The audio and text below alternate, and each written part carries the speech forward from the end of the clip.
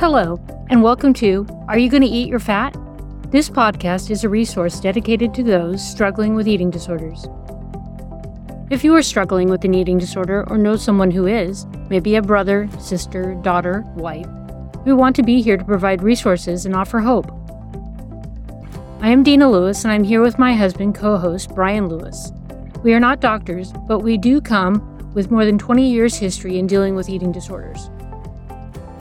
Whether you found us on purpose or by mistake, whatever the case, we hope by the end of this episode you have learned something, or at least, if you are struggling, you do not feel alone.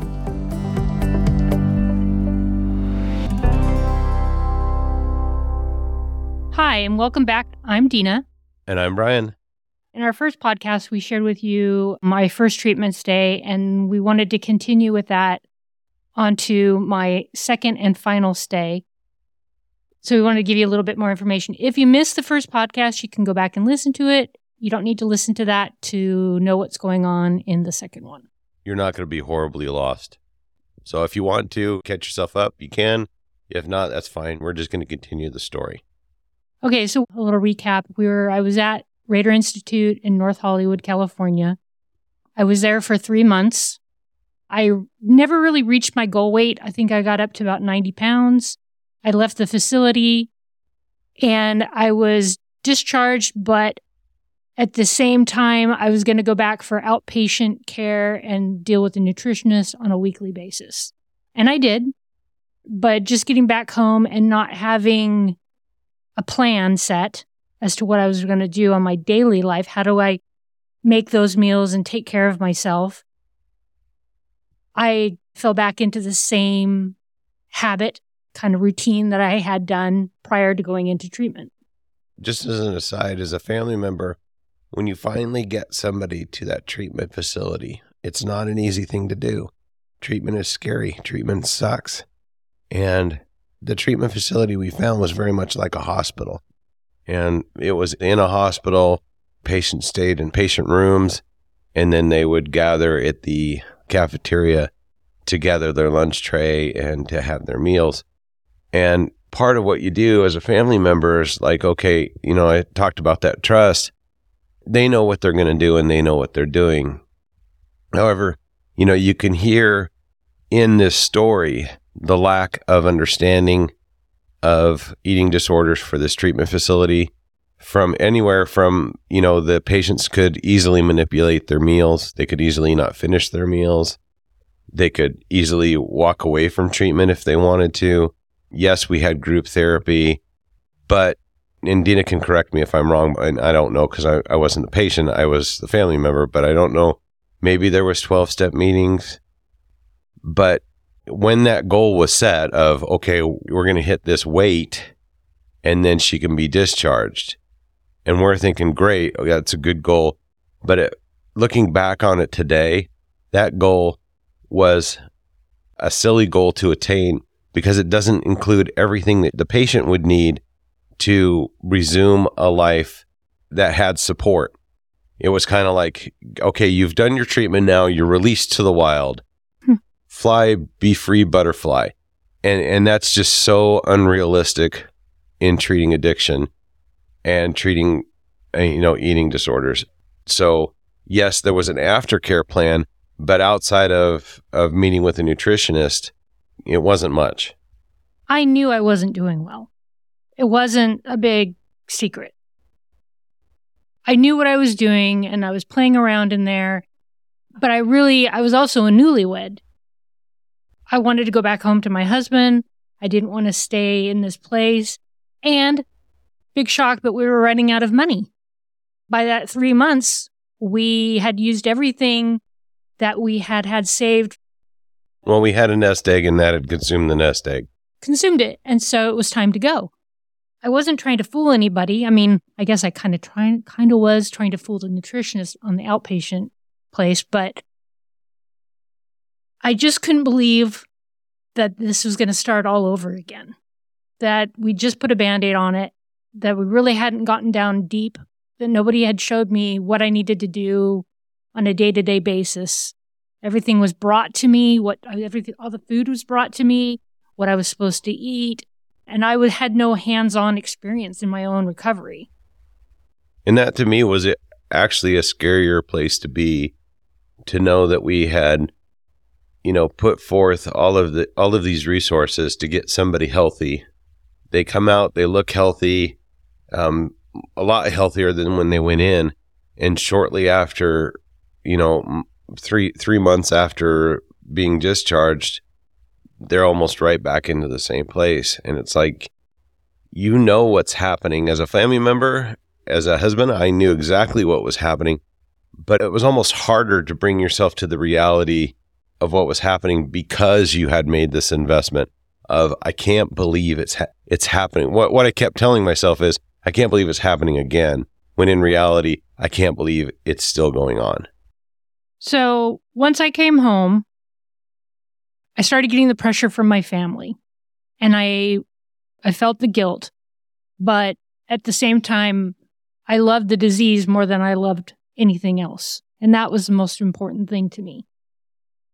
But at first, I found myself getting back up on that scale 3 or 4 times a day, weighing myself, isolating myself more and more from family, from friends, finding excuses as to why not to go out and meet them for obviously dinner or get together, because everything when we got together as a family, it was all about Dina. It was all about, what are we going to do about Dina? What are we going to do about this? I mean, where are we going to send her? What can we do? And it would make me so angry. And I knew they were trying to help. If I look back retro right now, I know everybody was concerned and wanted to help. But at the time, it felt like I was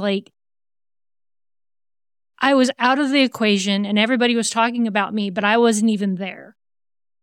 And everybody was having discussions about what are we going to do about Dina rather than going to Dina.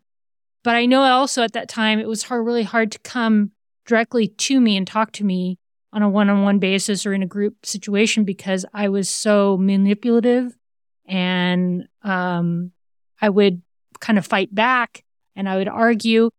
And that was really coming from because I wasn't taking care of myself and feeding myself. So when people approached me, I was, how would you say it? Rude. Yeah. Mean. You were definitely, I think, in your disease. And the family had, from the time I think you were discharged, there's a little bit of, let's just see if she can handle going out to dinner. So let's invite her out to dinner. And after a while of, you start making excuses of why you can't and not doing things and disengaging, because when the family would come to Dina and I would come to Dina and we'd say things like, I think you need help, it would be an overwhelming, it would get emotional, it would get uncomfortable. It's not like you sit down with an addict and go, I think you need help. And they go, yeah, I think you're right. And they get up and go get help. I mean, that just doesn't happen. And that's not the reality of it. That's what you'd like to happen. But in reality, what happens is it's kind of over time where the addict sees what they're doing and sees the effect they're having on their own health and the effect that they're having on their family. And they get sick and tired of being sick and tired. That's when they kind of reach out for help. So it's not one conversation. It's many conversations over a period of time that really start making impact. I guess kind of zoom ahead a little bit. Right before I entered treatment for the second time, I had been seeing, and I think I talked about it a little bit in the first podcast, I had been seeing a lady that was also a recovering anorexic at the local community college. And I was going and meeting with her on a weekly basis. I really liked her. I felt like she understood where I was coming from. I didn't feel attacked. But I also nothing was really changing by me going to see her. I would want to change, but the fear is what always held me back. I wanted to get better, but I didn't know what looking better sounded like or felt like. And my mom used to say to me, like, don't you want to feel great again? Don't you remember? And I would say to her, like, I don't remember what it felt like to feel good anymore. It's been this way for so long.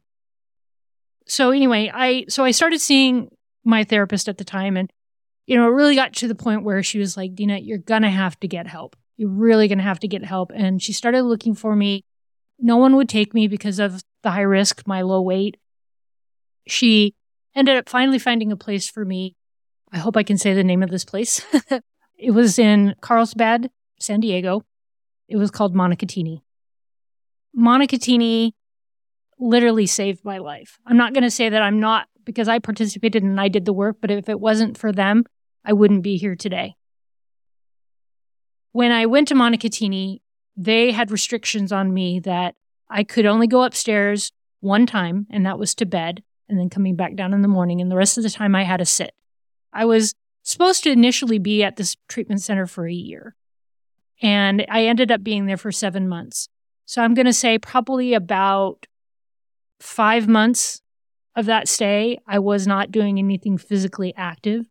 So I kind of felt like a puppy dog, like I just sat there, but it was until I got to kind of maintaining a weight of some type that was healthy, that I could get up and interact and be a part of the treatment. I was in all the meetings, the 12-step meetings and all that kind of stuff, but I didn't get to participate if we went outside and went ice skating or to the mall or any other activities.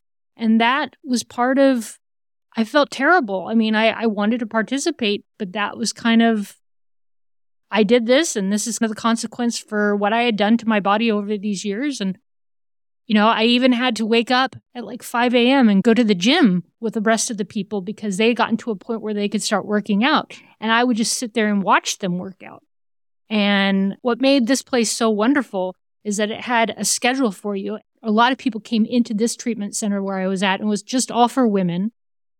And they'd say, I don't eat meat and I don't eat chicken and I only eat fish. Well, that changed real fast. Everybody had to eat everything.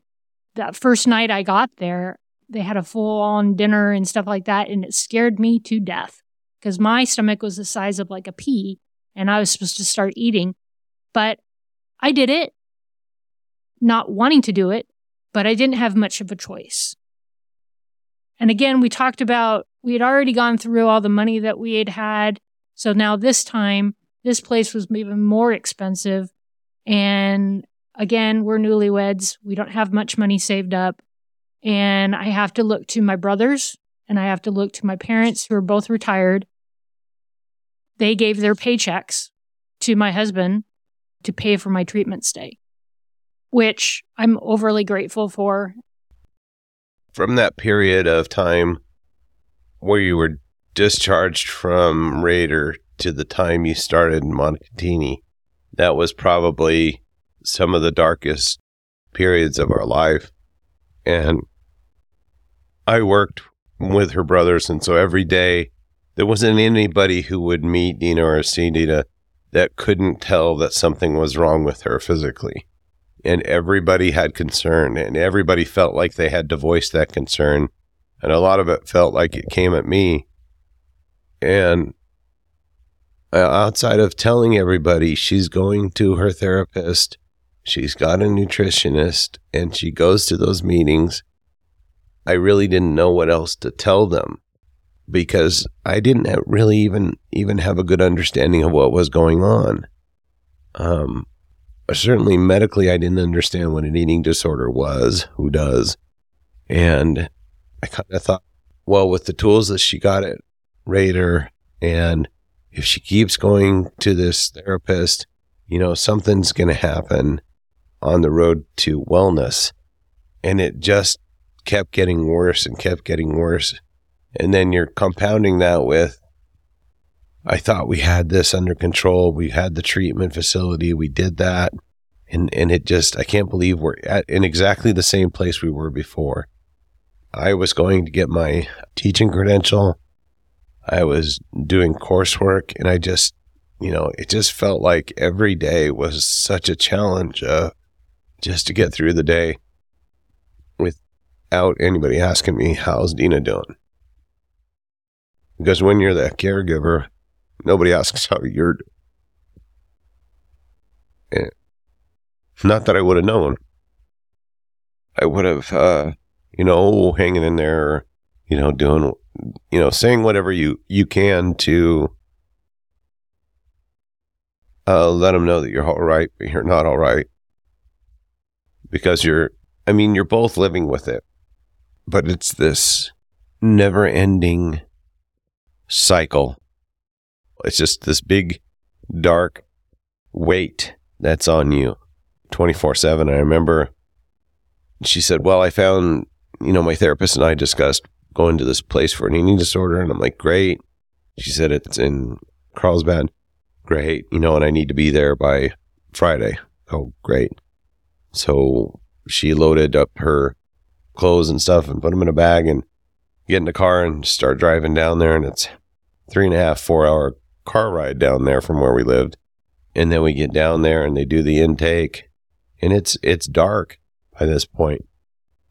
And then they tell you, hey, there's no contact for 30 days. And you're like, what the French toast are you talking about? This is my wife. I can't call her for 30 days, really?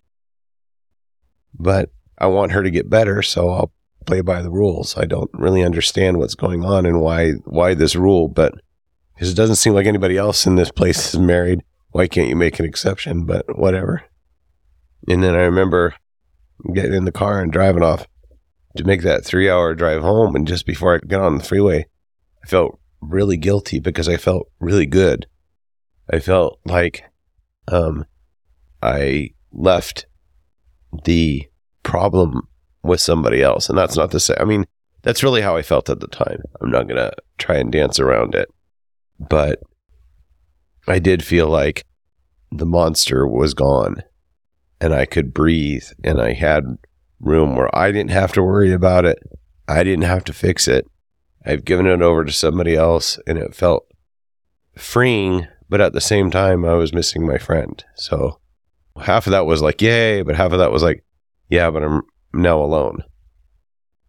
And, I remember sometime after that where Dina was in treatment and, she'd send letters and how things are going. And her mom would check in with me and her brothers would check in with me. And, her brothers were so nice and like, hey, if you need to go to a therapist and get help for this, we'll pay for it. And, I went a couple of times to the therapist, maybe one time to the therapist. I just didn't get what they were supposed to give me. So I was like, yeah. I even felt guilty about spending somebody else's money on making me feel better. So there was that part of it. Like, I'm not going to do this and be a drain on you because you think I need this. But I do remember walking along through the park and stuff and like thinking about, the times I'd been with Dina and we'd had some good times, walking these parks. And I tried to remember the last time we had a good memory since we'd been married and couldn't think of one good memory in the 9 months that we'd been married. And it really made me sad. And, I just kind of felt like there's got to be more to this. We've got to figure this out because I'm not going to keep going the way we're going. And that was kind of my moment of clarity. This has to be the last time we do this because I don't want it. I owe it to myself to have happy memories. You can't come up with a single happy memory in the 9 months that you've been together. That's a problem. So, and to Monicatini's credit, when we were there, they went through all of her luggage. I remember like, why going through her luggage? She didn't bring anything in. She just packed her stuff. And then inside one of the shoes, they pulled out gummy bears. And I remember looking at my wife going, why the hell did you pack gummy bears in your shoe? Don't understand why the gummy bears exactly. But that's exactly what they were looking for because they knew how an addict's mind worked. And they knew that they were going to bring stuff in that would help them cope. When they did that and did they find something else or just gummy bears? No, it was just the gummy bears. And they took them out and I don't know why I thought I could stick them in there. Now that I think back to it, I don't know what I was thinking. The difference between Rader Institute and Monicatini and why Monicatini worked so well. it wasn't easy. There were a lot of tears, and not to be able to communicate with my best friend and my husband for 30 days and have no communication with my family was rough. Now, they could write me letters and stuff like that, but I really needed to kind of be in Dina world and just focus on Dina getting better. And I think they just didn't want the distraction from the outside to come inside. And that was why we had that 30 days of no communication. Did I want to stay there all the time? No. I was scared to death. That first night I was there, I remember one of the intake people came upstairs with me until I fell asleep. And I met a lot of great girls, and I'm hoping that this podcast, some of those girls will reach out to me again. I'm not going to mention their names, obviously, but they are completely like sisters, and I miss them tremendously. I just want to say, like, before we even entered into Monogatini, it was a struggle because I knew I had to go. My therapist had found me this place. I had called them, and they didn't have a room available yet, but found out within the next 24 hours that there was going to be a room available. I think it was that weekend. I think it was Thursday, so we're talking about a couple days, Saturday or Sunday, till I go down there. And I remember having a conversation with one of my brothers and saying, we found this place. The cost is a lot. I think it was $12,000 a month at the time, and that was just for having a bed. And he's like, where are we going to come up with this money, Dina? What are you thinking about? And I'm thinking I don't know where the money was going to come from, but I knew that I didn't have much time left to sit around and think about it. So, like we said, my brothers chipped in and would give their paychecks to my husband to help pay for each month. We dealt with a lot of 12-step groups. We had meetings continually throughout the day. The one great thing I think that made Monogatini the best was that you participated. Once I got to a point I could participate and get up and start moving around more, I could participate in making of the food. So the girls and I that lived there, somebody wasn't bringing us our food like Raider Institute did. We were participating in making a menu. We sat down, would have to get it approved by the doctors. And then certain girls would have to be cooking, and you would all be cooking at some point during the week.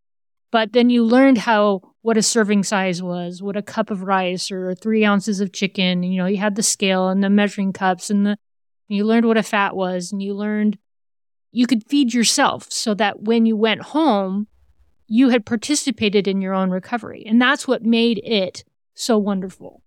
And then they had rules when you guys would sit down to eat. Nobody could say anything for the first 2 minutes. No food talk. No kid couldn't have food talk. You're sitting at a table where everybody has an eating disorder. So it's like inevitably the conversation is going to turn to food. And I remember the intake counselor that would sit with us at the table and have meals. When that would happen, she'd always go make the same joke about, so how about those Dodgers? Which meant we were talking about food and we needed to change the subject. And it was just kind of funny how it would always seem to steer that way. It would happen naturally, but it was just, we were always struggling against breaking that rule. I think too, how did I make it through each day when I was there? Not sure. Lots of prayer and a lot of structure. Structure is very good for me, even now in recovery. But I faked it till I could make it a lot of those days. Almost, I faked it till I make it to get through breakfast without restricting, to get through lunch without restricting, to get through dinner without restricting. There was a lot of fake it till you make it. And I remember there was a day where I was like, I don't have to fake it anymore. And that was a turning point for me. And that's why I think it's so important to have long-term care, where short-term care kind of gets you to the point where you're like, oh, okay, you're awake, you've gained a little bit of weight, clarity is there in your mind. But long-term care, you really need to be able to change those patterns in your recovery to make your recovery last. There were times where they would have to lock up the refrigerator. There were times where people would take knives out and nobody could go to bed until the knives were found. And there were lots of games being played. And I do remember getting to the point where I was like, come on, everybody needs to just stop this right now. And I listened to myself and I thought, oh my gosh, Dina, you're getting to the point where you don't want to play games anymore. You want to be there and get better. And I knew I was getting better, but at the same time of getting better, I was afraid of forgetting where I had been. And you'd think I'd want to forget that. And I think too, part of what made Monocattini a different place is where Raider was definitely a hospital. Monocattini was a big house with a kitchen, with an upstairs, downstairs, with bedrooms and bathrooms. They would have meetings down in the living room. They would include the family. Each patient kind of got a family day where their family would come down and they'd sit in a group. The family would be involved to participate, like in a meal, because and those things are really helpful in understanding what your loved one is struggling with, because they're hiding it from you and you don't necessarily know. You know it's centered around food, but you don't really understand it. And it's when you have those group meetings, family meals that you have with 10, 12 other people that are struggling with eating disorders, you just see things that were invaluable to understanding. And you see other people, sitting at a meal crying because they don't want to eat asparagus or whatever it was. It sounds funny and it is kind of funny, but it's the manipulation and it's the struggle of what somebody with an eating disorder has. There's no booklet. There's no TV show. There's no resource that can really help you understand it until you're there and you're seeing it. And another great point of Monocattini was like, once you're getting close to your goal weight, you're not at your goal weight, but once you got to a point where you're doing much better, you got to go home for the weekend. And before you got to go home, you had to do a whole meal plan and get it checked by the doctors. But that was, like I've said before, relapse is a part of recovery. And it was so weird to hear from the doctors who would come and say, if you're going to relapse, go ahead. But when you come back, let's talk about it and say what was going on, what was triggering you at the time that you relapsed. And it was refreshing because when officially I went home, sometimes I had eyes all over me. My family was looking at, checking the trash can to make sure I didn't throw anything away. And it was a lot of pressure to what you call, quote unquote, perfect in your recovery. But to know that if I was going to mess up, it wasn't the end of the world, that I could come back after the weekend, discuss it with them, and have a plan and communicate what was going on. And they weren't going to be like, oh, you just threw your whole recovery away. It wasn't like that. They looked at it and we talked about it and we figured out how can we fix it for the next time this doesn't happen. But anyway, that's just a little part of Monocattini and my stay there. It really was a special place of recovery. I never really understood why they were in the location that they were, because it seemed like the houses that they had, I think they had 3 houses, were all in the same community, was a very high-rent district of where they were. It was kind of like, well, it seems like we could do a lot more good if this place was cheaper, because it's not like, I think of all the patients that were there, I think 1, maybe 2 had insurance that covered their stay. Everybody else was out of pocket. And when they say that was $12,000 a month, that's $12,000 due the first of the month. And if you don't have it, then pack your bags and come get her, because we don't have a room for her anymore. If she gets sick or gets hurt, then that's another doctor. That's not all inclusive. That's anything above and beyond is out of pocket too. So it was baffling to me to know why they structured it that way. But I'd have paid any amount to get my loved one better. They helped her on that road to get her better, and it was really the only place we ever found that really understood eating disorders in every respect, whether it was bulimia, whether it was overeating. It dealt with all of it, and they understood, what was behind it, how to deal with it. Representative of, hey, we have these girls make their own food. They would go out to dinner at restaurants, and they would deal with whatever uncomfortableness you had going out to dinner. Yeah. Even those little things made a big difference and were really showing that they understood what the treatment was like. And they told me right up front, they're like, she's going to need at least a minimum of 90 days and then aftercare. And I'm just adding up in my head going, how in the world are we ever going to afford this? But we did. We got through it. The recovery was there. The aftercare was there and all kinds of support even after we left. So cheers to Monocattini. Yeah. So I kind of want to just wrap this podcast up by just saying, I know there's parents out there that, like my family, my parents were retired at the time and they didn't have the money. But I want to share a short story with you. When I left Monocattini, I think our stay for total 7 months was over $70,000. And I didn't know how I was going to pay back my brothers.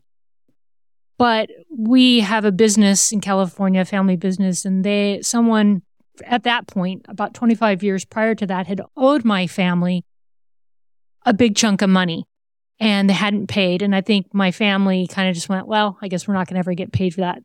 But when treatment was over and all was said and done, I don't know how it happened. It's a God thing. My brother got a check for $70,000. I guess you just have to believe and fake it till you make it. Even then, don't let the money hold you back because God will provide for you. If it's meant to be, it will happen. And that was a scary time for us. It all worked out. But I want to thank you for listening to this podcast. We hope you guys keep continuing coming back. God, grant me the serenity to accept the things I cannot change, the courage to change the things I can, and the wisdom to know the difference. Keep coming back. It works if you work it. So work it. You are worth it. Bye, guys. Thank you for joining us. If you found this podcast useful, or we have given you hope, and you want to reach out and contribute, feel free to do so at eatthatfat@gmail.com. That's eatthatfat@gmail.com. Our pledge to you is that every penny that we get in contributions goes to production costs and keeping the lights on. We will not pay ourselves, but anything above and beyond production costs will go to benefit organizations that specialize in eating disorders. Please reach out to us if you need resources or you just need to talk. You are not alone, and there are people who care. Keep coming back. It works if you work it, so work it. You are worth it.